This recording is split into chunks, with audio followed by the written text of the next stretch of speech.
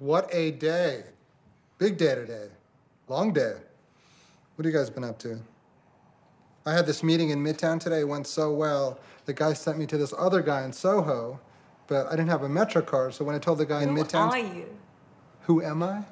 You remember Jed? We met him at Ashland's party. Oh, you're not the guy who makes those videos where you act like an imbecile against a badly painted scrim, are you? That is I. Oh, I don't like you. You have this kind of DIY aspect. Charlotte! The lady can speak her mind. It's okay. Are you guys hungry? Not hungry. We just ate a little while ago. You ate recently, or...? Are you hungry, or...? I am hungry. Well, then you should get some food. Well, maybe if I had more money in my bank account, I would get some food. You don't have to pay for food. We have so much frozen stuff here, including my dead hamster.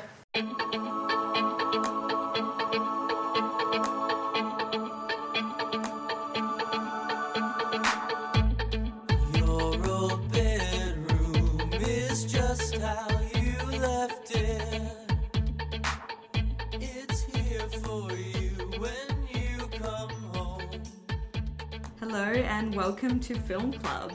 My name is Megan Anderson and I am joined by George Arbin. Yep, that's me. And Isabel Gander. Welcome back. Welcome back, Isabel. We're so happy that you're back on the podcast. Oh, thanks. I had such a fun time listening to the Adam Sandler episode, and please listen to the episode to the end because there's an incredible song by The Gang that I thoroughly enjoyed. Thank you, Isabel. And yes, if you listen to the end of this episode, you might find another musical treat. Okay, in today's episode, we will be discussing the 2010 American independent film Tiny Furniture, written, directed, and starring Lena Dunham, who is, of course, the creator and star of HBO's Girls. So the film follows Aura, a 22-year-old film school graduate who moves back in with her mum, who is played by Lena's real mum, Laurie Simmons, who is a photographer in the film, and her sister, who's played by Lena's real sibling, Cyrus Dunham, who has just finished high school. Aura is directionless and so takes a job as a hostess and tries to develop a relationship with a chef and a cult YouTube star. So Isabel chose this one for us this week. Why did you choose this film, Izzy? Good question. I think I just have recently been reflecting on Lena Dunham and the kind of impact that she's made on modern storytelling and modern media, and I think often she doesn't get enough credit because I think often she's maybe judged by the merits of her internet persona or by the problematic things that she said, and I don't really want to be touching on that in this episode. I really want to be looking at her more as a director and a writer and creative entity. But yeah, I thought, she is really divisive. Some people love her, some people hate her. And I thought she would be a cool person to talk about on the pod. And I think I'm a really big Lena Dunham fan. So I thought she's left a really strong impression on modern storytelling. So I thought it would be cool to watch her kind of debut film and to see how just to look at her career trajectory. But obviously we're just going to be talking about Tiny Furniture today. Rambling. Yeah. Yeah, I remember, Isabel, you showed me Tiny Furniture. Oh. I remember, in first year film school, I had never heard of Lena Dunham, and I feel like maybe Girls was just starting up and you were like, there's this really amazing young woman, or, this young, awesome kind of powerhouse, writer, director, producer, creator, actor. And yeah, I remember I watched Tiny Furniture, I think, in 2012. And I'm happy to say that watching it recently now, it's I just think it's incredible. Actually, I think it's really awesome film. What do you think? I agree. I think she's really inspiring. I have such a soft spot for young creatives that are just so daring and brave. Like, I think Lena Dunham is an example, and then also PTA, who we spoke about, and like Xavier Dolan. Like, I just feel really warm and fuzzy when I see young people just pursuing their dreams with so much ambition, and there's something so exciting about young new voices in cinema, and I think Lena Dunham is like an excellent example of that, and she's been very influential. Like, I think she really cracked open a whole new, I think she really put mumblecore to like the mainstream. So I think when Girls came out, that spirals all of these other shows to happen as well. Like, I don't think Transparent or Insecure or Broad City, all of those shows would have existed if it wasn't for Girls. That's just my opinion. And I think she often doesn't get enough credit for how brilliant she is and how brilliant of a writer she is. And I actually think it's often still like a lot of internalized misogyny, because I think she's incredible, but I think she's a chubby, ambitious woman, and I think there is still a lot of stigma around women and someone like owning their body, not being ashamed of her body or who she is, and that people get uncomfortable by it. And what I love about her as well, and what I really appreciate about her, is that she's in direct conflict with the cool girl trope. You know, I think she's really the voice for that, in that she's a neurotic, problematic, complex, complicated girl that's not easy to get along with. And those are the types of women I like seeing on screen. But I think that's why she does attract a lot of hate as well, is that people don't like seeing women that way.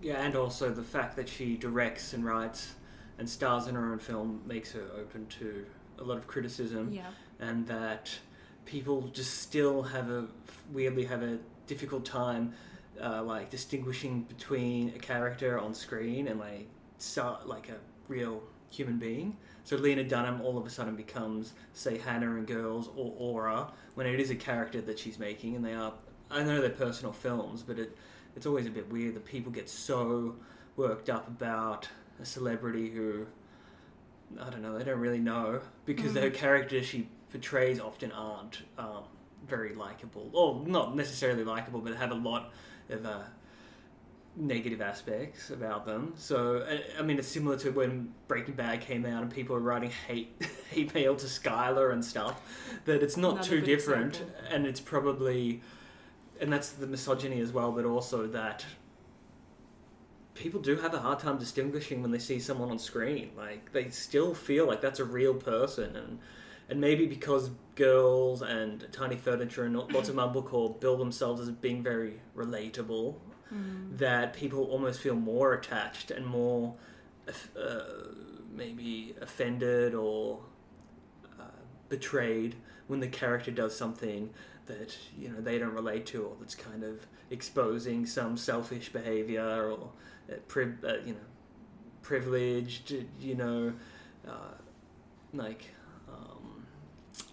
adolescents, which they don't like to see in themselves.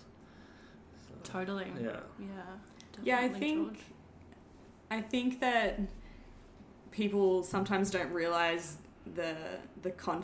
her consciously writing these very privileged, self-absorbed characters, and they think that that's Lena Dunham, when, you know, I'm sure she can relate to her characters, but it's like she's aware that she's writing unlikable characters too. That's the point, I think. And I think she investigates beyond that. Like, I think she plays with narcissistic, self-absorbed characters, but that there's a person behind that as well, and that often our psychology, we put forward those traits for a reason, and I think she plays with that really nicely, and that she does show you why a character is self-absorbed or why a character is doing the things that they're doing. And I'm sure it's, like, I haven't been to New York, but I'm sure it's like a pretty good representation of what people are like in New York. But, you know, you do get a strong sense that there's, like, that her character is obviously very lost, but also quite lonely and just aimless and grappling with their identity. So, you know, people are self-absorbed for a reason, and often it's not pretty. Yeah. Why they're self-absorbed, because there's a lot of insecurity. But also, I guess, like, building on that these types of films, which kind of not started, but really were, like, she became a figurehead of this kind of new movement of media, where it almost became such a stereotype and so tired pretty quickly. I'm in my 20s and I'm lost. It was like every web series, every student film was like, I don't know what job I'm going to get. And she became the figurehead of something that was maybe started to become really grating quickly. And that happens a lot when people start something new, a new genre of music or something, and then it just becomes something that gets so tired, it's almost difficult to then go back to the original one and not see all those tropes, you know, like, very true. Say, take an early slasher film, it seems so predictable now, but it, like, something like Halloween, but that started all these films that were copied, you know, not to the same degree, like, but, like, Tiny Furniture, I was worried going into it that I would be rolling my eyes a bit, not that it was unoriginal at the time, but it had become dated. And I found watching that was still quite charming, and there was more to it than the typical, I'm lost, I don't know what I'm doing. And I think it's because she's willing to expose herself, like, literally, but also just make herself a bit unlikable and not so, like, whimsically out of touch with reality. It is like she's responsible for a lot of the shit she gets herself in. And it's very, also another thing that's great about the film, it's just very specific, all the situations. They're not broad stereotypes, whereas something like, I don't know, that Noah Baumbach film, which I didn't mind with Ben Stiller, where Wish We Would Hear, when were we young? While we're young. That kind of ended up, even though it was alright, it ended up repeating kind of tide tropes about hipsters that are maybe more broad than the specificity which she gets into, because she's drawing on her life experience. Yes, so you're talking about, like, her photographer mum who photographs tiny furniture, which is part of her life, but it's just so specific. Or more like the chef who you know, or chef with the fedora. Chef with a fedora talking about the cum omelette video, and, like, just very specific. Porn. Yeah, Tentacle not instead porn. of being like a chef that likes collecting records.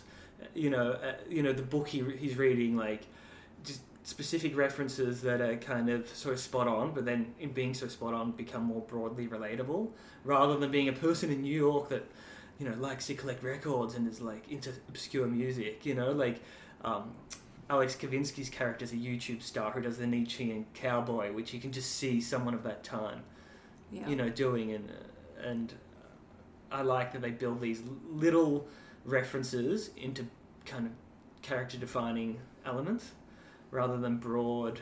Like, I think she's very specific about what the characters like, you know, what the characters do, and that helps it helps the realism of it, but also helps the relatability, I guess, or helps it become more like real people rather than some, you know, 500 Days of Summer Smith's character, you know, like, let's insert indie band here, insert book reference. It's like she builds from the reference and then builds a character almost, like.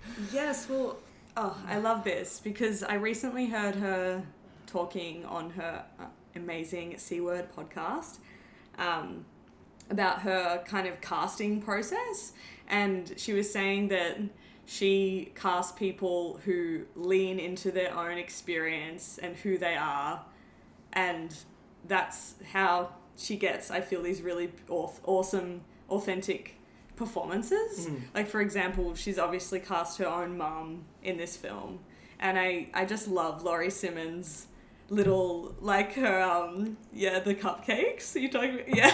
Yeah, there's this scene where she's Googling cupcakes, and it's just really cute and funny because she's a, kind of high art photographer in New York, and she also just has very beautiful, not quirky, like, just, I don't know, just really nice, like, mum moments in this movie that just feels so authentic.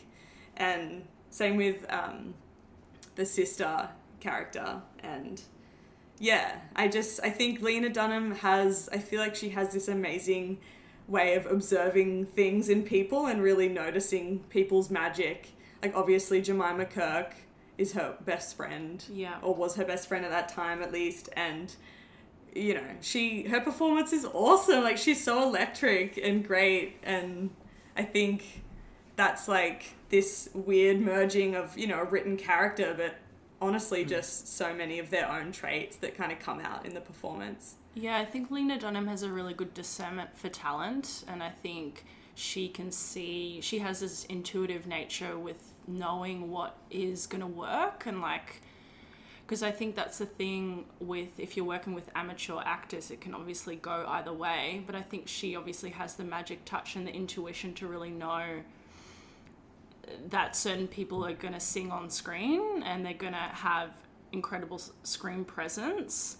And I think lots of people, when this film came out, and I think that that's its strength as well, like, lots of people think all of the dialogue's like improvised, but I don't think any of the dialogue was improvised, and it's just working with writing dialogue for amateur actors, which I guess is different than when you've got like a writer's room full of producers, where you do get that more carbon copy cut out of certain like character tropes that feels a bit empty. But I think this film's super inspiring, especially being a female interested in making movies. Still relatable as ever. This is about a 22-year-old girl, and I'm literally 32 and going, this is my life on screen.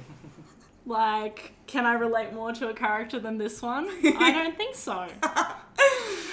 Yeah. So, and like, the dialogue is just incredible in this film. Like, it is so fresh and funny still. Like, I was laughing. There's this line, I think, in one of the first scenes where she's like, I think this has been my dreamiest summer yet. And then her friend's like, are you kidding? You were miserable the entire summer. You were hiding with me in the library, like, all summer.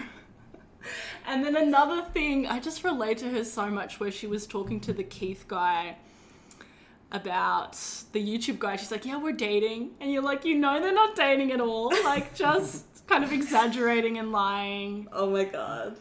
Yeah, I feel like I was really actually impressed by scenes that were genuinely funny and genuinely sad at the same time, and really this, like, really feeling this which scenes did... Well, particularly the scene where she has the fight with her mum, and then her sister kind of enters the room, and she's like, have you never had to have a job that's not photographing tiny furniture or something? And then the mum's like, no. And I don't know. It's the build up, but I don't know. I find Lena Dunham so funny, but then I also get really moved by her when things are shit for the character.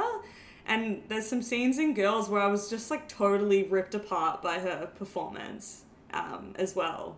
I don't know. I feel like she has such a range with that, and I don't know. I just feel like she actually really commits to the depth in the performance.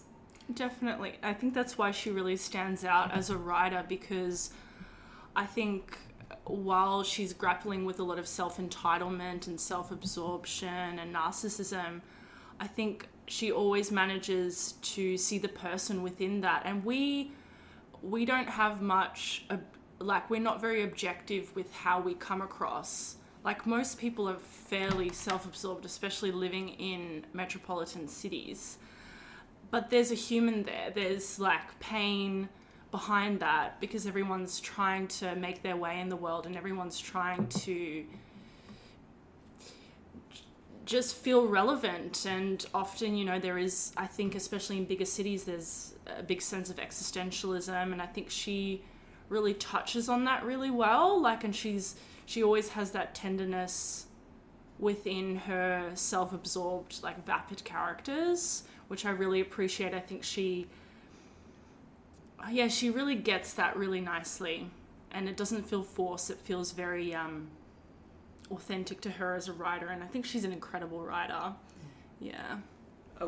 Like, for me, I guess, like, the films and Lena Dunham works better as the comedy elements always work better for me, and just her writing style isn't super sincere, and the movie never tips into like a overly sincere territory, and I don't maybe get the emotional pull as much.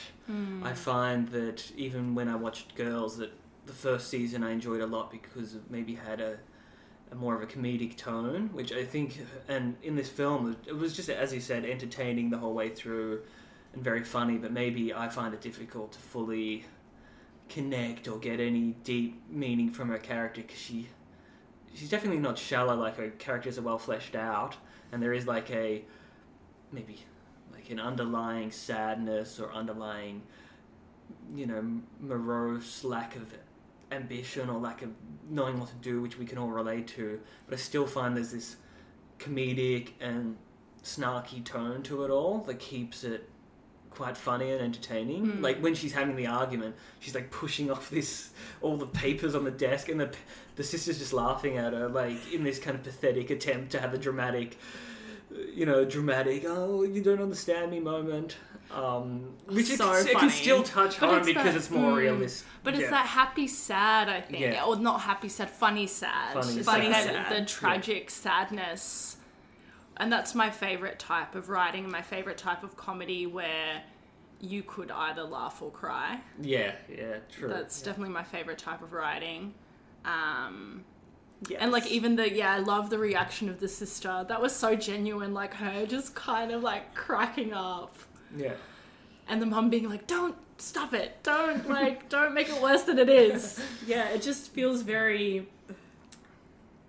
Yeah, I thought the relationship of two sisters was done really well. The kind of competitiveness almost that they had between, like, competitiveness and jealousy. And obviously the two girls have quite different temperaments as well. And I thought she had written that really well. And I love the scene where with Charlotte, she rocks up to like the teenage party, like pantsless. And yeah, I just thought that dynamic was written really well and felt very authentic Definitely. to sibling rivalry.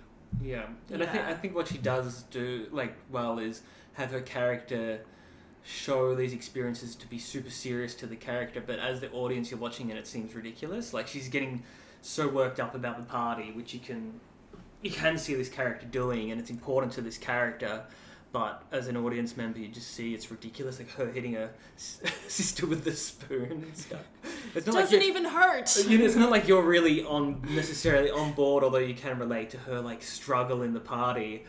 But it makes these kind of daily struggles, which we all seem to think are so serious in the moment, kind of seem ridiculous. Like, just like the struggle to like how upset she gets at the fight, or like the struggle to find a partner, which are big struggles in our lives. They all kind of seem not played for comedy, but there is as you said, that funny sad. I really want to just talk about I think something that really meant a lot to a lot of women, and maybe alienated a lot of women as well through watching Girls and perhaps Tiny Furniture as well, which is the kind of how she explores the insecure woman who goes for these problematic men. And I think maybe that's why I feel like there's a lot of... I really feel like maybe it's, you know, it's not fully explicit, but just that look on her face after she has these interactions with these men who, you know, she's like going towards them and it's all her own kind of desire or intention, but it's like, why are you going towards these men who are clearly dickheads or like clearly have some sort of disrespect for women that you can see, but she still, you know, wants to sleep with them or engage with them or whatever. And I think through seeing this with her and Adam in Girls, and also with the two men that she kind of, you know, is seeing in this film, I think I just really love seeing these moments where there's moments where she kind of all of a sudden realizes and she doesn't want to engage with it anymore. And I think that's, for me, like kind of the catharsis and the growth of these characters. Like, yeah, like the moment when she quits her job as a hostess. Like, it's very, like, it's not like this big grand moment. She's just quitting this shitty job as a hostess. But she's, like, realizing that this chef guy is a total loser, or, you know, like, she's reclaiming some sort of self-respect, even though it's hard to kind of see. And I think in Girls, you kind of see that journey more, like, when she decides to no longer sleep or see Adam anymore. Wasn't the scene where she quits before she has sex with him in a drain? Yeah. But it's sex with him afterwards. But it's a journey. Yeah. Don't you think? I think that's why I like Lena Dunham so much, because I relate to it a lot, and I think she explores it really well, because I think she's obviously a woman that has low self-esteem and needs the validation of male attention, and maybe she's also an ambitious, creative woman that is maybe attracted to some spiciness, but I think she explored like the sex and the pipe, and then I can't remember what he said, but he kept on like saying something, and she's like, you said that 5 times, and kind of like realizing that like he is a dick, but then she's like, see you soon, and he's like, yeah, see you later. Like, I think she also really wrote very well the emptiness of a one-night stand, how it can feel fun and spicy in the moment, but then, you know, it is see you never, like afterwards, and that you've had this sexual experience that was fairly empty and meaningless. And I think then when she's laying in bed with her mum and kind of reconnecting in that way, I think that's just very, very, like and I think lots of women can relate to it. Like, I know I certainly do, and I'm glad that she explores those themes, because I think it's important for women to see that on screen, but at the same token, you know, she is this complicated, like, ambitious, creatively talented woman at the same time as dating these dickheads. But my favorite part of the film is really the friendship between Jemima Kirk and Lena Dunham. Like, I think their chemistry is incredible, and Jemima Kirk is just so fucking hilarious. Like, I laugh the most at all of her lines, and I just think their female friendship, as you said, Megs, is electric. And what I love, the scene where she's getting ready for the date, and I'm thinking, this is more fun than the actual date. Like, getting together with your girlfriends and deciding what you're gonna wear, and then calling your girlfriends afterwards and telling them everything that's happened is more sacred and special than all these fucking jerks put together. And I think she really gets that, and it gets me excited, because Jemima is, like, Charlotte, the character, is this, like, she sees her for who she is, and she can see that she's an incredibly talented goddess, and she's, like, so supportive of her. She's like, your work should be in art galleries, and, like, and I just love that. That really energized me, because it's like, fuck those guys, they're, like, fucking in it together, and they're having a great time, and for me, that's what life is about. Definitely. But what's good about what's interesting about that friendship is it's not necessarily a healthy one either. But True. like Charlotte hadn't seen her for a long time, that she maybe is overly invested in Hannah in a way that like gets Hannah to do these things that maybe aren't always the best for her, and an impulsiveness that maybe gets her to abandon some other healthy relationships with her kind of friend from college. But boring friend. Yeah. I like Frankie. Yeah, I like Same. Frankie too. I know, but you know, like I just also love like Jemima Kirk's reaction when she sees Frankie in the art gallery. She's like, just has these like giving her the stink eye. Well, she's kind of a friend who's maybe, because of her economic situation, her social situation, how attractive she is, she almost seems above a lot of these things that Aura's character seems to struggle with so much, and she's just attracted to this person who can just flick guys away, who's able to control, you know, these teenage boys.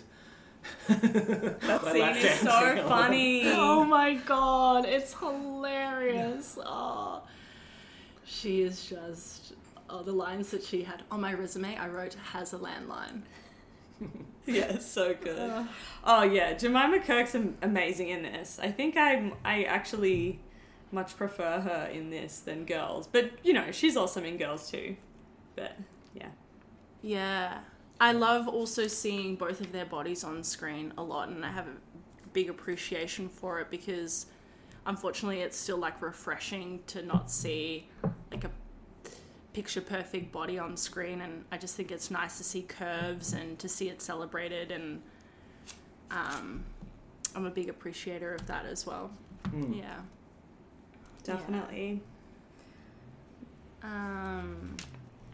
Yeah. What are do you guys have some favorite moments or favorite lines? This is one moment that I love, that she's talking about that she's just broken up with her boyfriend. She's at the party, and then like the girl just literally walks away from her, like while she's saying, like I think she gets the specificity of how vapid New York is really well too, and how she's been in Ohio, and like how everyone's just so narcissistic. Yeah, that seems so funny. Which I think is also her friendship with Jemima Kirk's character, that although Ohio has maybe, it seems like a friendlier, more wholesome, like the cooking and the you know, her friend used to cook and bake, and they used to do bake-off nights, that it was kind of maybe good for her character. She kind of is drawn to this New York that's just kind of is a shithole in lots of ways, and is a bit more cynical. And maybe it is, as you said, a bit boring, the Ohio. Maybe she wants to have sex in a train, or like... Yeah, why not? Sounds hot. There's something that's... Or maybe just part of where she's come from. Like, she's just grown up here.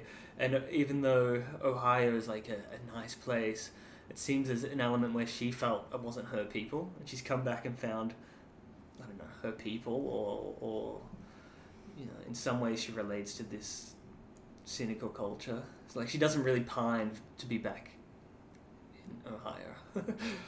Well, she kind of abandons it quickly, and maybe she was forcing herself at some point to feel like... I mean, there's just one scene where she's like, yeah, we did these baking nights and we watched these films and all, and then she's like, I didn't really understand it. Like, you know, she didn't really get it. And Jemima Kirk's just kind of like bagging her for it.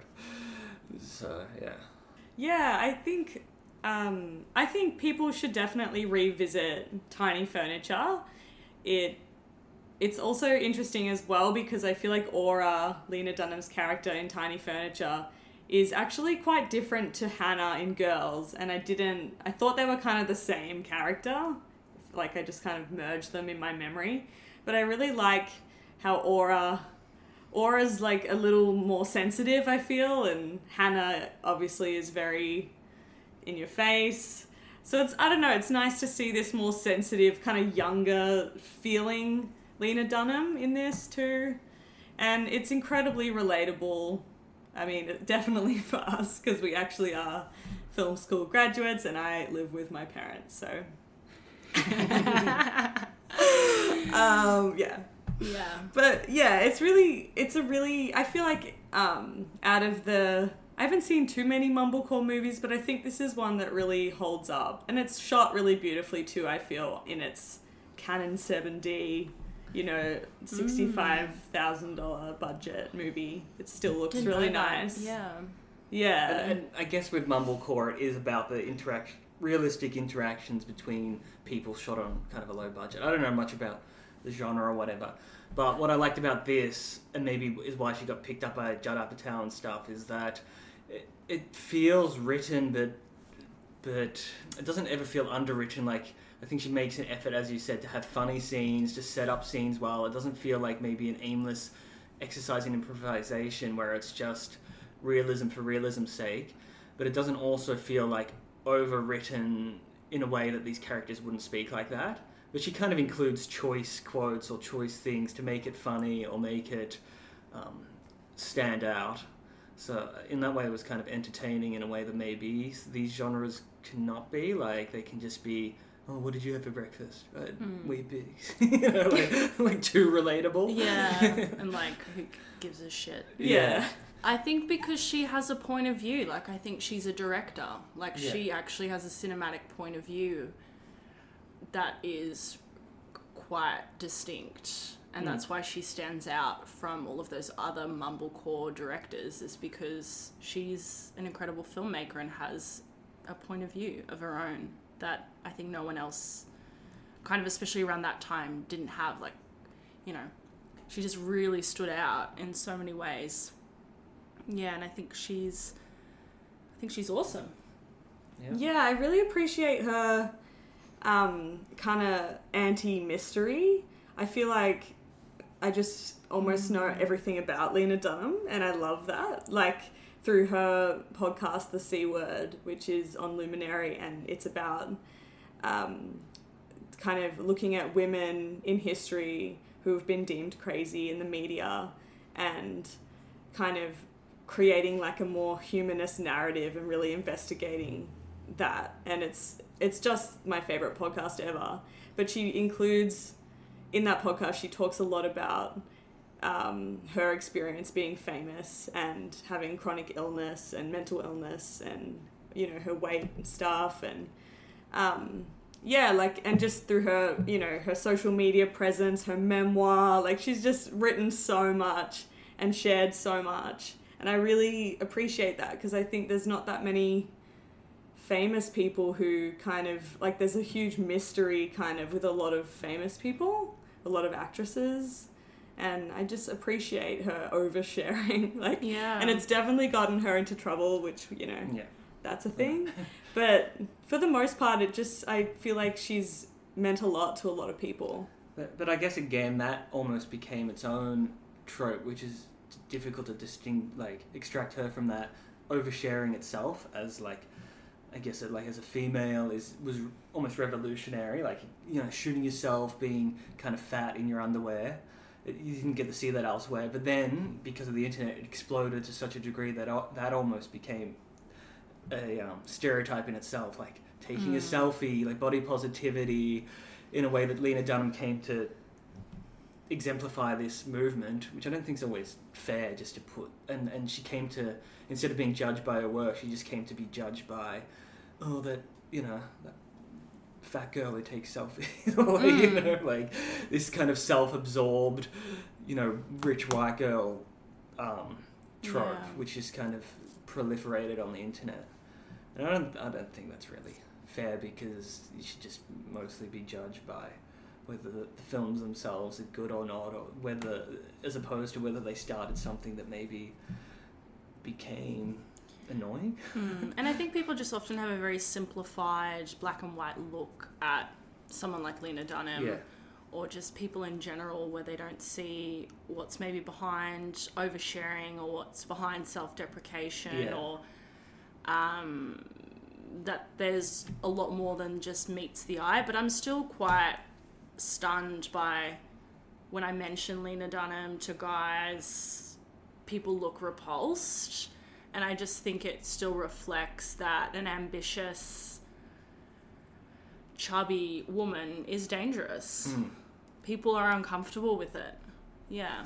And I think it's fascinating, and it still shows you sociologically where we are in our culture, that we think we're very like open, and but that that we do still want to see women in a certain way. We don't want women to be difficult. We don't want women to overshare. We don't want women to like show their cellulite on their bodies. You know, we want women to be neat little packages and understandable and not too anything.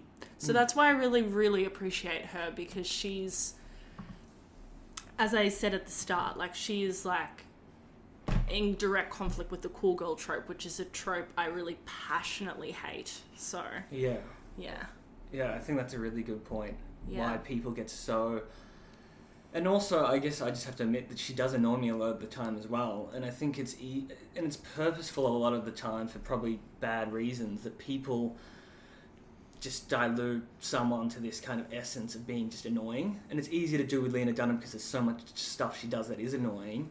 But you kind of miss out on all these, even like all these good, shows and movies she has done by doing that. Like, and that happens a lot now. Instead of seeing people, as you said, in multitudes, they just become that annoying person. Yeah. And they just, it's almost like a Skinner box of association where it's like Lena Dunham, annoying white girl, Yeah. It happens with a lot of people, it's like this person, oh, that's just that annoying, Yeah. and I think it's unfair. I think it's generally reflective of the culture today, which is like people don't want to use their limited brain cells to understand why people act and behave in a certain way. They just box them in and go, oh, this, that. They're like this, they're like that. But obviously people are more nuanced. Exactly. Yeah. Isabel, can you explain the cool girl trope and why you hate it so much, and why you think that Lena Dunham is the opposite? Putting me on the spot. The cool girl trope is one that guys love because, they'll drink a beer with you, they'll eat a juicy burger, and they'll still be a size 0. They'll laugh at your jokes. They're just one of the boys, they'll wear the sexy bikini. And I just think they're agreeable, and they're sexy. They're everything. They're sexy, but they're, they're in charge of their sexuality, but, they're also, like, independent, but they'll be there for you. Basically just a blow-up doll for men, basically just their wet dream. And for me, as a female and who watches movies for women, I just think nothing's more reductive than the cool girl trope, because it completely robs a female of any inner life and of her own agency and her own complexity, and that women have a whole universe inside of them that is complex. So I think the cool girl trope is kind of like the male gaze, I guess. Yeah, similar to the male gaze. And this trope, I guess, is in most forms of popular media, but it seems particularly nefarious or underhanded in indie films. It's one part of independent cinema that, even though they try to have more well-rounded characters, there still is this element of there's this hot girl that reads Kafka, and the worst kind of films indulge it in a way. I watched Noah Baumbach's Kicking and Screaming, and it was just a bit, the film's not that great, but it also did indulge in this kind of idea that there's a blonde girl. That's a good example of it. Yeah. And it's just they kind of become simplistic, and they're not allowed to express any fucked up urges that don't kind of conform to what the male character wants. Yeah, it's they like the same films. Ooh. And they, whereas Lena Dunham's characters are often completely self-indulgent and difficult to be around in the way that real people are. As opposed to the indie girl who's maybe a bit aloof, but only in the right way. and it's like all the Zooey Deschanel in 500 Days of Summer, which is particularly annoying. She's whimsical in the right way. I do think that was supposed to be written that way. Yeah, for sure. Yeah, but yeah. Doesn't make it. Yeah, it's No, I know. It's self-aware, I guess. Sometimes I don't think self-awareness makes it almost more annoying. I know, because also often people don't pick up on that. So Yeah, well, I'm stupid. Oh my god, I love Lena Dunham so much, and I also, for me, also personally, like, this is, you know, dorky, but she kind of is my career hero.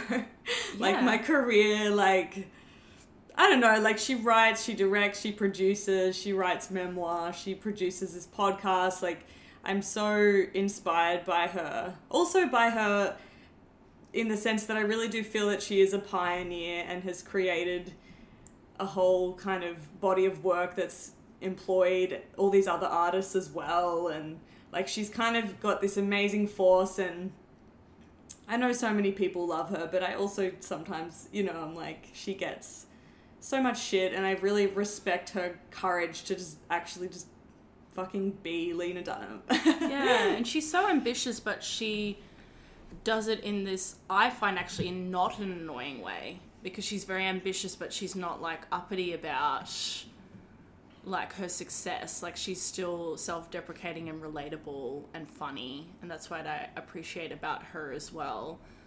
Yeah, she's the best. Star rating? Is it 4 stars? I'm giving it 4.5. I'm giving it 5. I don't know. I can't really fault it, especially for what. I just think it does what it's doing so well, you know? And it is hard with maybe this type of film that they're purposefully never maybe amazing. Like, they never attempt. They operate within their bounds a lot of the time in a way that doesn't, like... They're not trying to excel, I guess, so it's hard to say... You know, it's kind of perfectly doing what it does. You know? Yeah, it's like a small story. It's like It's a small story, It doesn't have a yeah. spectacle around it. Which is, so... Yeah. Yeah. No fancy Okay. explosions. Yeah. So, George, it's So- your choice for the next film, for the next podcast. What are we going to be watching this fortnight? Well, we kind of discussed doing My Octopus Teacher, but I feel like I'm going to do a different film. Okay. The film I'm choosing, because My Octopus Teacher is a good film, but I feel like we'll all just maybe have a fuzzy, nice feeling about it, and it might not lead to an interesting discussion, so I'm going to choose Gasparini's Climax. Oh my god, okay. Yes, that's coming out of nowhere. I'm excited. Yeah. George, that was a curveball. Yeah, I know. Well, I was thinking about it. That was a climax of this episode.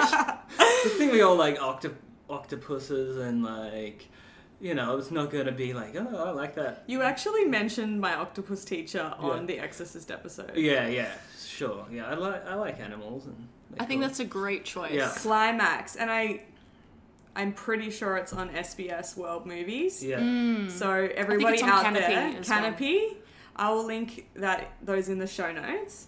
Also, you guys can find us on Instagram at Film Club Podcast. Please DM us if you want to chat.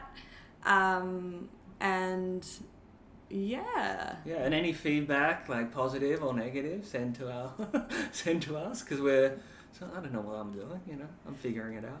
Yeah, totally. Of course, we love having guests. It was a great success having Gemma and Dave on for the Click episode. So if you would like to be our guest and hang out with us and chat about films, please contact us. And thank you so much. Yeah, thanks, guys. Ciao. Bye. I'm gonna count. Yeah, count.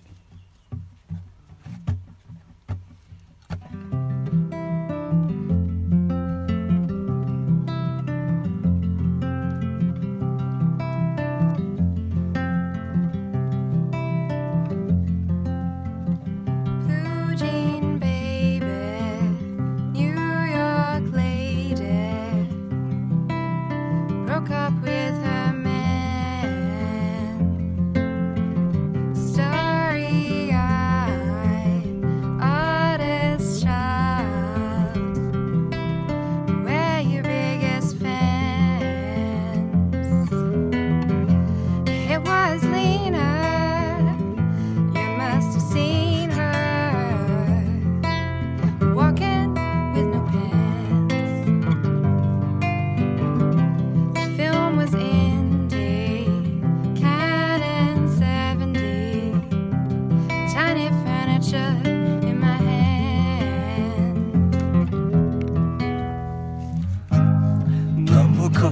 so real, lying here with no one near, only you, and you can hear me. Alex Karpovsky, oh yeah. Hold me closer, tiny furniture. Count the dollars of your pay. Lena Dunham at the beginning. You had sex in a drain today. Hold me closer, tiny furniture. HBO is on the way. Lena Dunham at the beginning. Look at where she is today.